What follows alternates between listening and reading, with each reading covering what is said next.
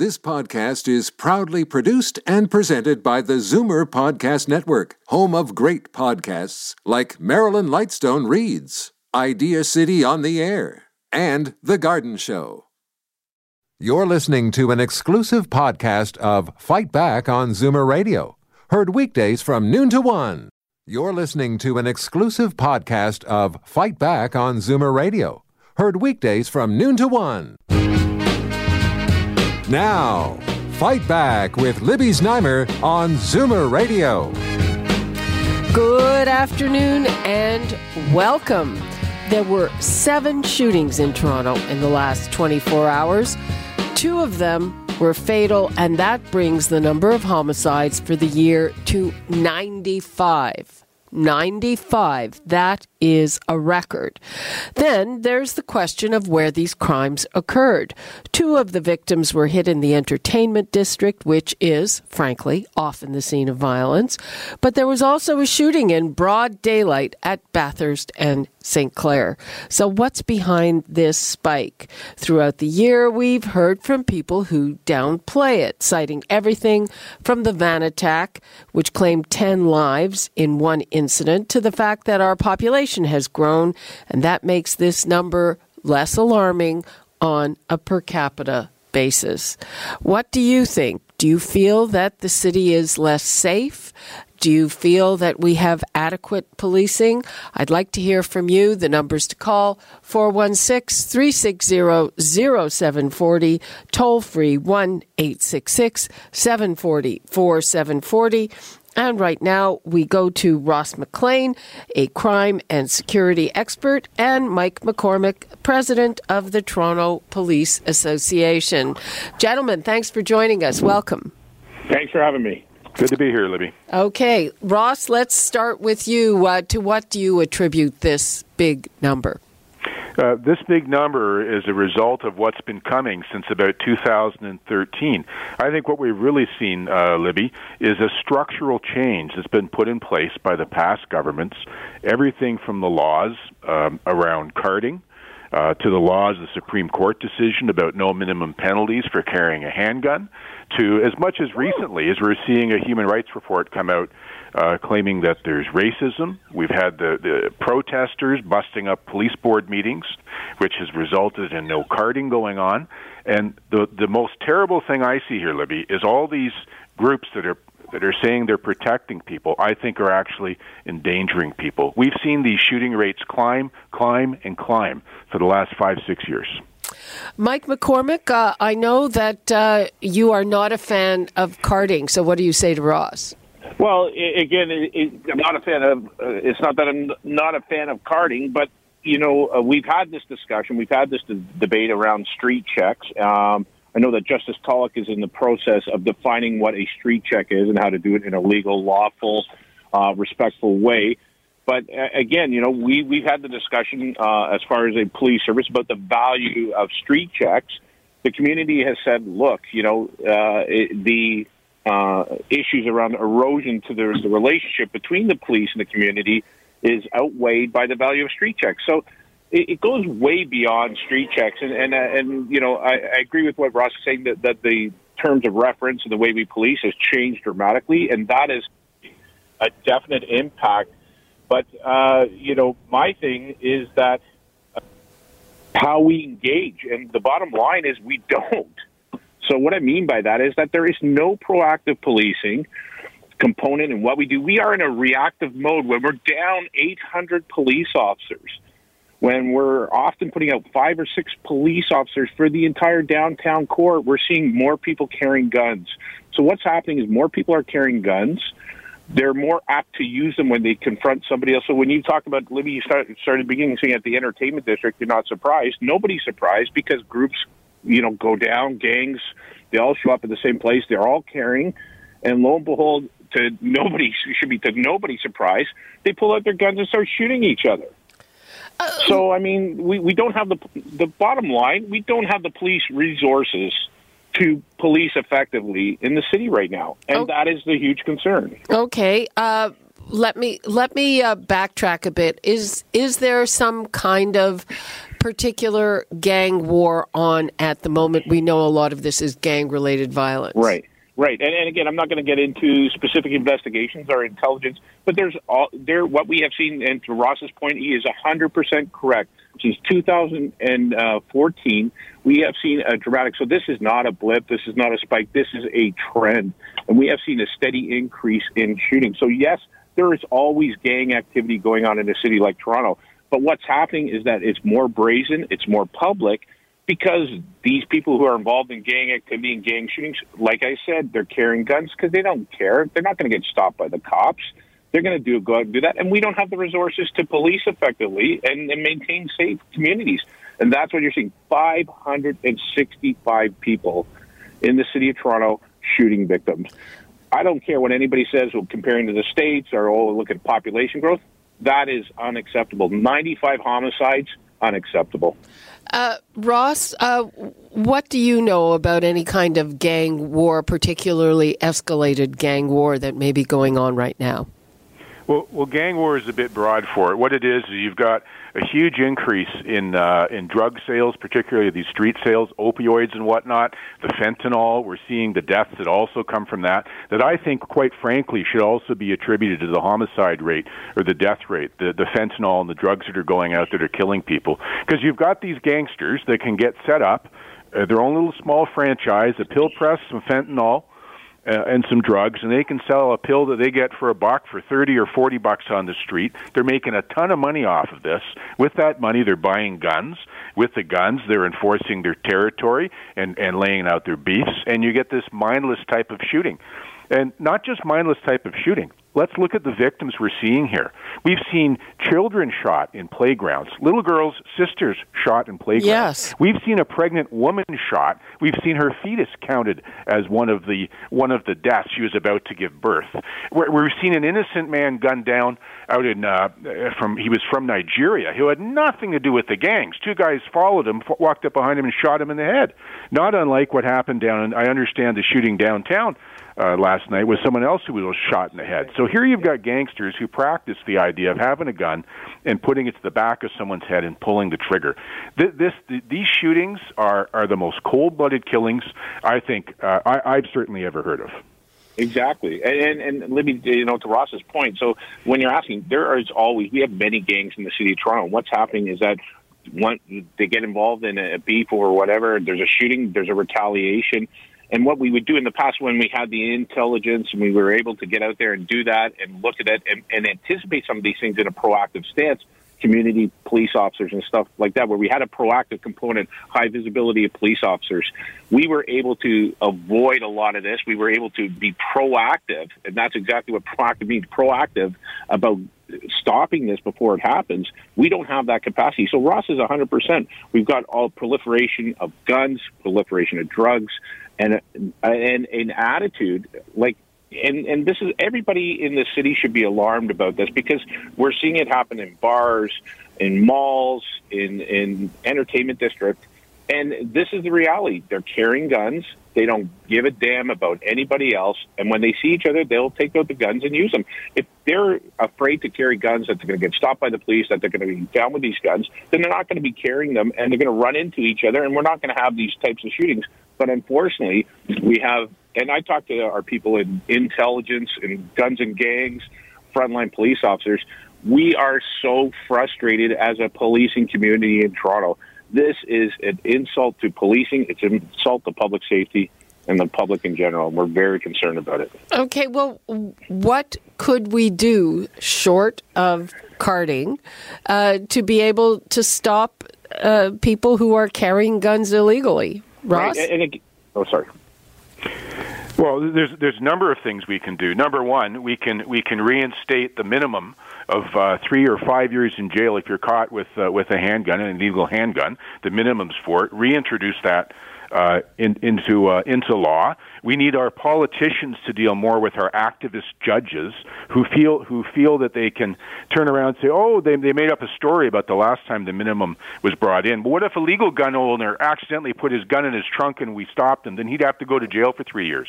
Of course, no one would prosecute for that, but they use that to throw out the most effective law that the police had. So you need to deal with the law. we need to deal with our community policing regulations that are brought in by the ministry. Now, we've got a new guy working in there, Super Mario Di Tommaso, who came from the Toronto Police, who understands crimes and guns and what needs to be done. So hopefully we can start getting the police back to doing policing and not on their heels. Listen, Mike can't really say this, but I will say this, and it's not a case of Fido for the cops today, where forget about it and drive on. They've all said to me, I've asked them for the last 4 years about this, what do you think about the carting and doing stuff? And they all say to me, they say, Ross, this is the type of policing we've been told we have to deliver, so this is the type of policing we will deliver. They're doing what they're told to do and what the regulations allow them to do. But I will tell you, the cops that I know that are in the business, they're not there to go just put chalk outlines around bodies. They want to go there and bust these bad guys and get them out of our communities, but that's not the policing that they're allowed to do anymore. And Mike, I know you have to go soon, but short of putting a lot more cops on the street, and we know that's what you're looking for, what do you think could deal with this in terms of policing in a different way? Yeah, first of all, I can stick around for a few more minutes, but this is a really important issue, and I think it deserves the time that you're giving it. So, this isn't about me saying, oh, we want more police officers on the street. What I'm telling you right now is we do not have sufficient police officers to police in a proactive community-based policing. So the answer, this is a very complicated problem. Lots of aspects around policing is one of the things that is going to be the fix around this. There needs to be community involvement. There needs to be opportunity. There needs to be some very strong social programs to give people opportunity. Those are great long-term fixes. But what we've done over the last 4 years, and when Ross is quoting the stats, it's not that our officers, don't have the tools, they don't have the capacity to go out there. So when I look at the stats overall and I look at 250,000 fewer provincial offense tickets, 27,000 less arrests a year, the only jurisdiction in Ontario that's had a decline in impaired driving charges, that's because our officers are not pulling people over, not investigating, not arresting, because they're going from call to call. So as long as we're in this restricted, as Ross called it, capacity to police, all of the stuff that is a benefit of proactive policing, we're not going to see. And that's what we're seeing. People carrying guns. Take a drive through the city, Libby, and tell me when you see a police car as opposed to 10 years ago. Very rarely do you see a police car because they're going from call to call. So I'm not going... I see at least 3, 4, or 5 of them in a 15-minute drive to work. Well, you know what? You're lucky because I'm driving through the city right now, and I'm on my hands-free just so everybody knows. But, I haven't seen a police car, and I know for a fact our numbers are down when we're putting out 4 or 5 police officers. So, whatever time you're driving to work, you might see that. But I'm telling you right now, in general, I've not had any person come up to me and say, wow, Mike, we see the same amount of police officers. The numbers speak to itself. So if I'm writing 257,000 less provincial offense tickets, that means I'm stopping people less. That means I'm investigating people less. And that's what's happening. That capacity is so diminished. It's resulting in a huge increase of violence. And we have been saying this. I know that Ross has been saying it. The association has been saying it for years. This is coming, and here we are. But if you're... Let me just ask you this as a final question. But if the law prevents you from doing this, how would having more officers work? The law does not prevent me from going out and having community engagement and getting out and talking to the people in the community. And that's what Justin Tulloch is going to do. He's going to outline what the legal responsibilities are. But what good is saying we can go out and record information or take information down if we don't have the people to do it? So we don't have the people to do it. Let me just jump in for a second here. I know Mike can't speak to a specific case. There was a murder this summer, took place out in the West End. A homeless guy was beaten to death. Calls came in to 911. Yes.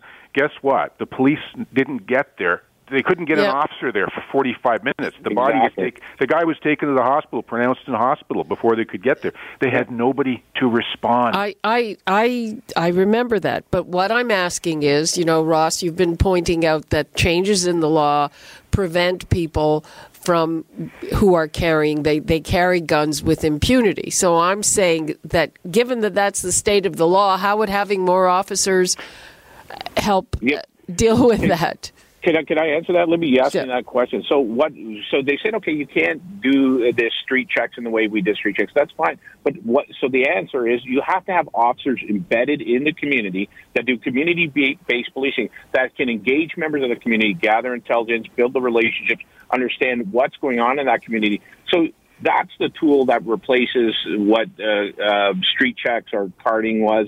And again, it's what you define carding as. But the real answer, I've worked in Regent Park. I've worked in, communities that have challenges.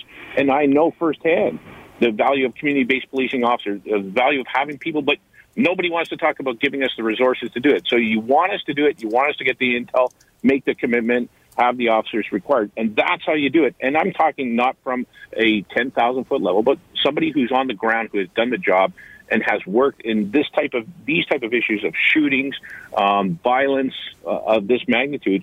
You have to have the officers on the ground, getting the intelligence, doing the work, and working with the communities. It's a multi-pronged approach. We need the officers to do it. Somebody get off their ass and make that commitment. Okay. Mike McCormick, thanks so much for being with us. Appreciate it. Thanks, and I hope 2019 is a better year, but I'm not looking too optimistic right now. Okay.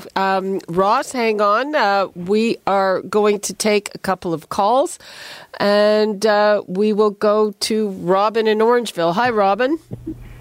Oh, hi. Thank you for taking my call. You're very welcome. Well, okay, as I'm waiting here on the phone, my blood pressure is just boiling over. I'm a law-abiding citizen. I pay taxes. I live an honest life, but yet I can't be protected by the police because why? Their hands are tied. This really burns me up. This really hits home with me. Now, I have a daughter that goes to university in Toronto. This could be anywhere in the world, but she goes to school in Toronto. She's not protected. Why? Because the government puts their handcuffs on these police officers. I think it is just ridiculous what has gone on with our government. We need to bring back carding. Now, yesterday we passed a law. You can pull over in a ride check. You can be checked for your blood level or whatever it is. However you check, you can blow into this thing. What's the difference? You blowing into that and you being stopped on the street. What is the difference? I don't see a difference. What? Because maybe you're red, you're white, you're black, you're green, whatever the color is, this is the problem. We have to get over this. We have to bring back carding. We have to keep our citizens safe on the street. Okay, Robin, I get your drift. Thanks for your call.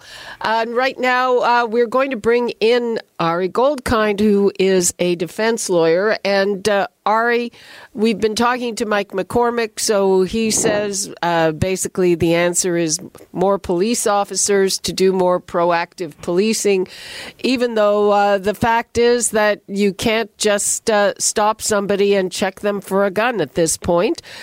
So what do you think from your point of view as a defense attorney? Like what's going on here? Good afternoon, Libby. Well, Good afternoon. As a defense lawyer, I don't take and share the view that many defense lawyers have that police are the enemy. As long as from a defense lawyer point of view, you're pulling somebody over or stopping them or chatting with them for a bona fide purpose, that you don't have hate in your heart, you're not looking to arrest people willy-nilly. I just think police officers have very good instincts as to who they should speak to and who they don't. And the trouble that I see, Libby, and I'm exiting my criminal defense lawyer sacrosanct position here and just speaking like somebody who lives in Toronto, is I think we've really lost the narrative here where somehow the narrative has been hijacked that police are the enemy and that police are the culprit and police are the ones always at fault, rather than the people. And I deal with this every day. They are my clients. I defend them vigorously. I will not stop doing that.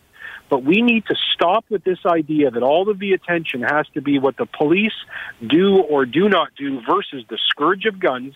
And the other part of the narrative, Libby, that I don't think gets aired enough is when you hear the anti-police voices every day, it's almost always the same or similar voices. But in my travels throughout the city, both legally and politically, I don't think that the communities that are most affected by gun violence, that are most affected by drugs and crime, They're not anti-police. They do not want less police officers there. So I really just think the conversation has to be refocused out of the politically correct spectrum that it's in, and really understand that police are here to serve and protect all of us, and that includes, by the way, minority and racialized communities. Yeah, okay. So I'm looking at our screens, and we are going to get to more of our listeners' calls, and you know, not everybody, most everybody is saying we need carding to come back, and that's going to be the solution. We've had Mike McCormick on many occasions on this program telling us that ship has sailed. Carding is not coming back. The answer is more police, but on the other hand, the police are limited in what they can do. So I kind of see an impasse here. I know I've been repeating this, but you know, and again, to say that carding is kind of the magic bullet, pardon that bad pun, I think it's a bit simplistic. Ross? Yeah, Libby, you actually just heard Mike McCormick say what I told you every police officer is saying. When Mike says that ship has sailed, it's not coming back, what he's saying is you've changed the law, this is what you've done, we're going to have to live with it. We're going to have, if we don't like it, there isn't a cop around who will tell you that they didn't use intelligence-based policing to go bust these really bad guys. And look, there's some cases that I know about that I can't really talk about because of the intelligence around them, where the police are still using certain levels of intelligence to crack cases, but they don't have it the way they used to before.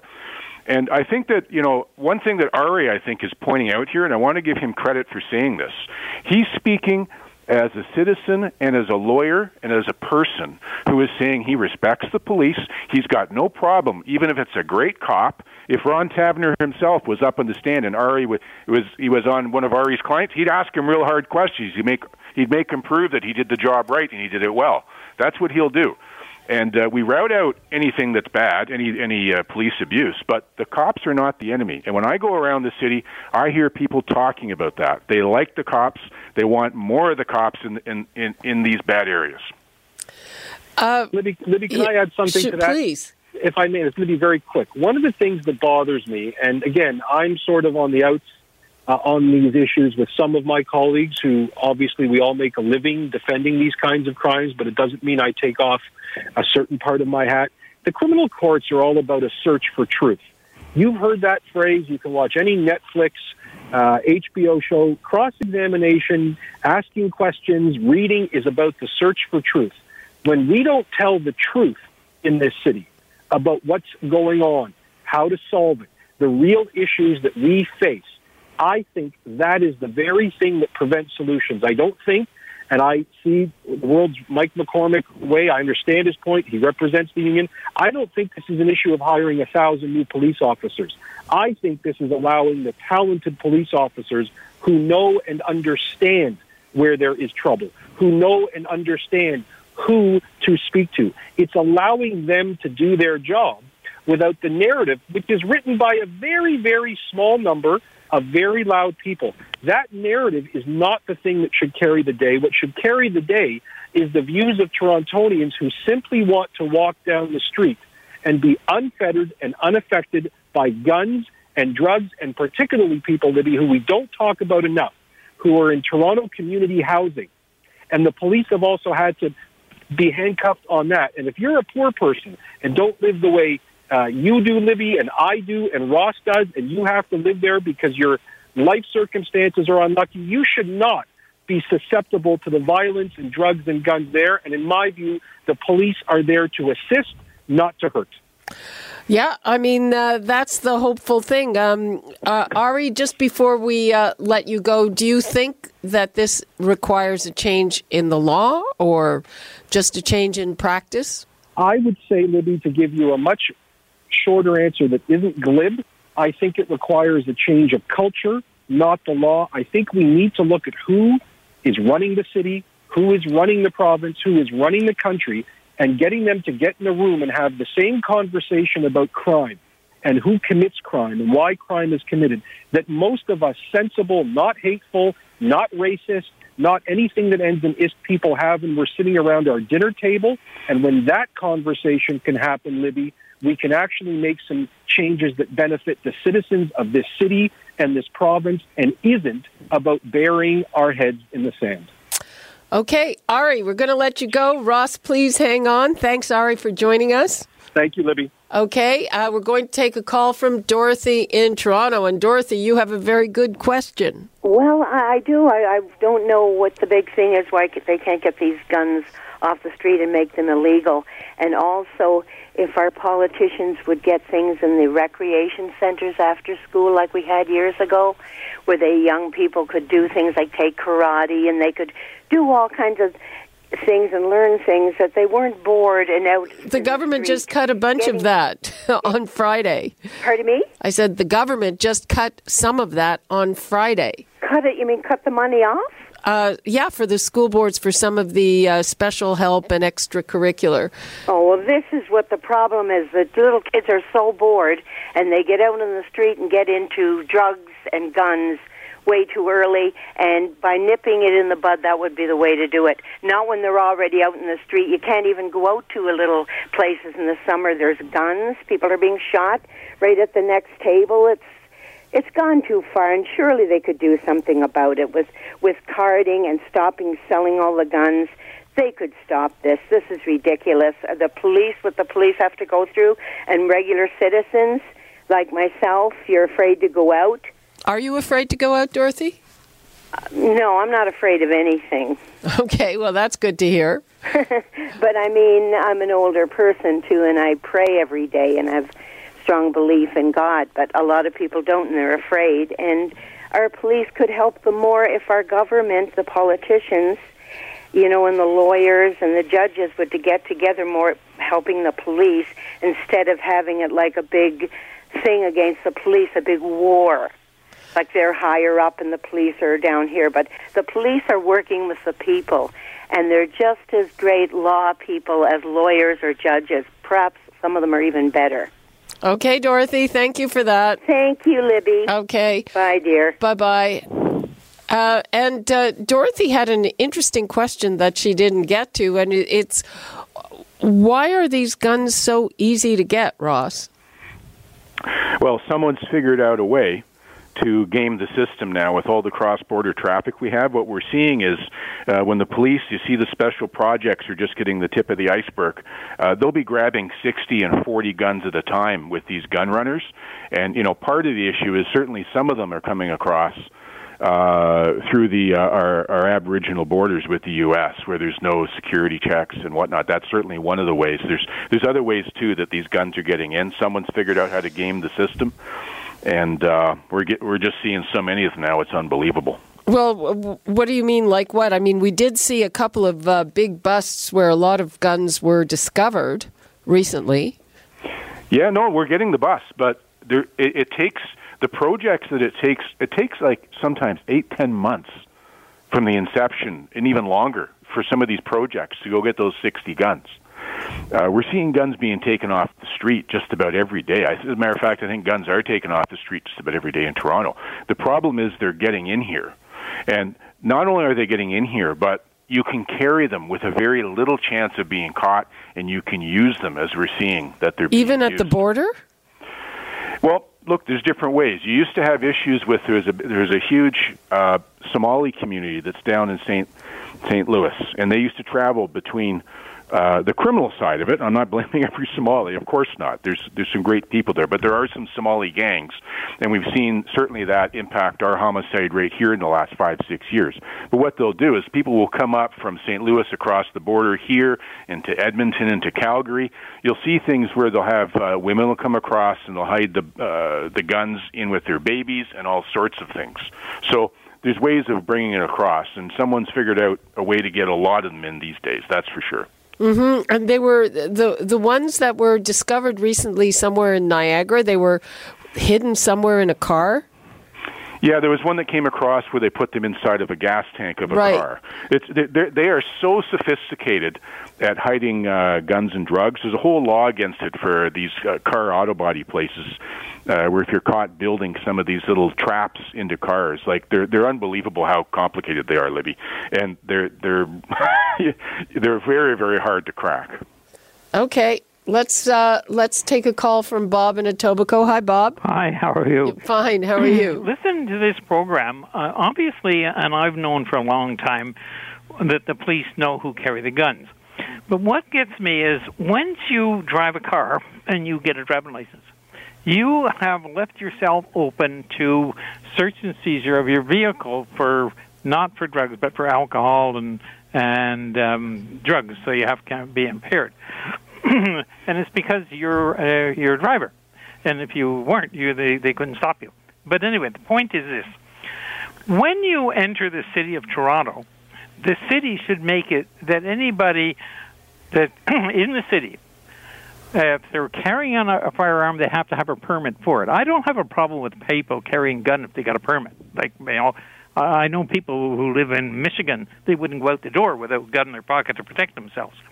But we have other problems here because we cannot put out statistics. Like if the carding was done, which I agree it should be done again, because I've been not carded, but stopped several times by the cop when I live in Quebec. And I've never had a problem with that.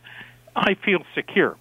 So if I'm walking down the street in Toronto and some cop stops me and asks me when I'm a question, want to know if I have a firearm, I don't have a problem with that. But I'd be comfortable because I think, okay, the guy coming the other way, they're going to ask him too. So he shouldn't have a gun either. So I feel more comfortable. The other thing is we should be releasing statistics. Now, they complain that they say, well, they pick on blacks more than they pick on whites. Well, would you want to bother carding? Well, just a minute. You mean statistics that break this down by race? Yeah. Well, no. Put out the statistics.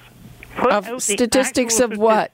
Of what? How many people are arrested and known to be caught with guns, firearms, and knives, or dealing drugs? Put out the statistics so that we know. Apparently, some politician in one of the American cities, big city, got in trouble for doing that. Okay, so I'm not sure that if we do or don't do that. Bob, thanks for your call. Yeah. Ross, would that be useful? Look, the statistics, the way they're done now, are just an absolute joke. The original carding report that was done by the Star so long ago that everybody jumped on to say that police were racist, it wouldn't stand up to a first-year student's statistical analysis for the way it was done. It even has those cautions on the start of their study.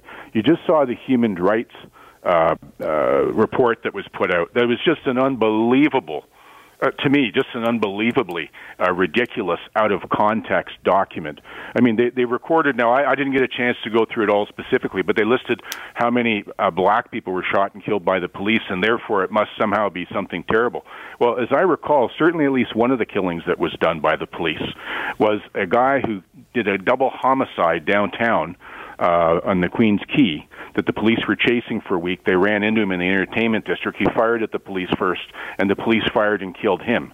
So he was recorded as, a case of racism where the police are shooting black people. It's not criminality is the issue, not skin color. Okay, and, well, that whole report did not address the issue of criminality. It addressed the issue of skin color, and you cannot solve a complex problem with multifaceted issues by looking at only one factor. Okay. Lots to talk about. I'm sure that this will not be the last time we tackle this subject. Ross McLean, thank you so much for joining us. Thank you. And everybody, be safe and support your law and order politicians is what I can say. Thank you. And Merry Christmas and Happy New Year. To you as well. Thank you. You're listening to an exclusive podcast of Fight Back on Zoomer Radio. Heard weekdays from noon to 1. You're listening to an exclusive podcast of Fight Back on Zoomer Radio. Heard weekdays from noon to 1. You're listening to an exclusive podcast of Fight Back on Zoomer Radio. Heard weekdays from noon to 1. You're listening to an exclusive podcast of Fight Back on Zoomer Radio. Heard weekdays from noon to 1. This podcast is proudly produced and presented by the Zoomer Podcast Network, home of great podcasts like Marilyn Lightstone Reads, Idea City on the Air, and The Garden Show.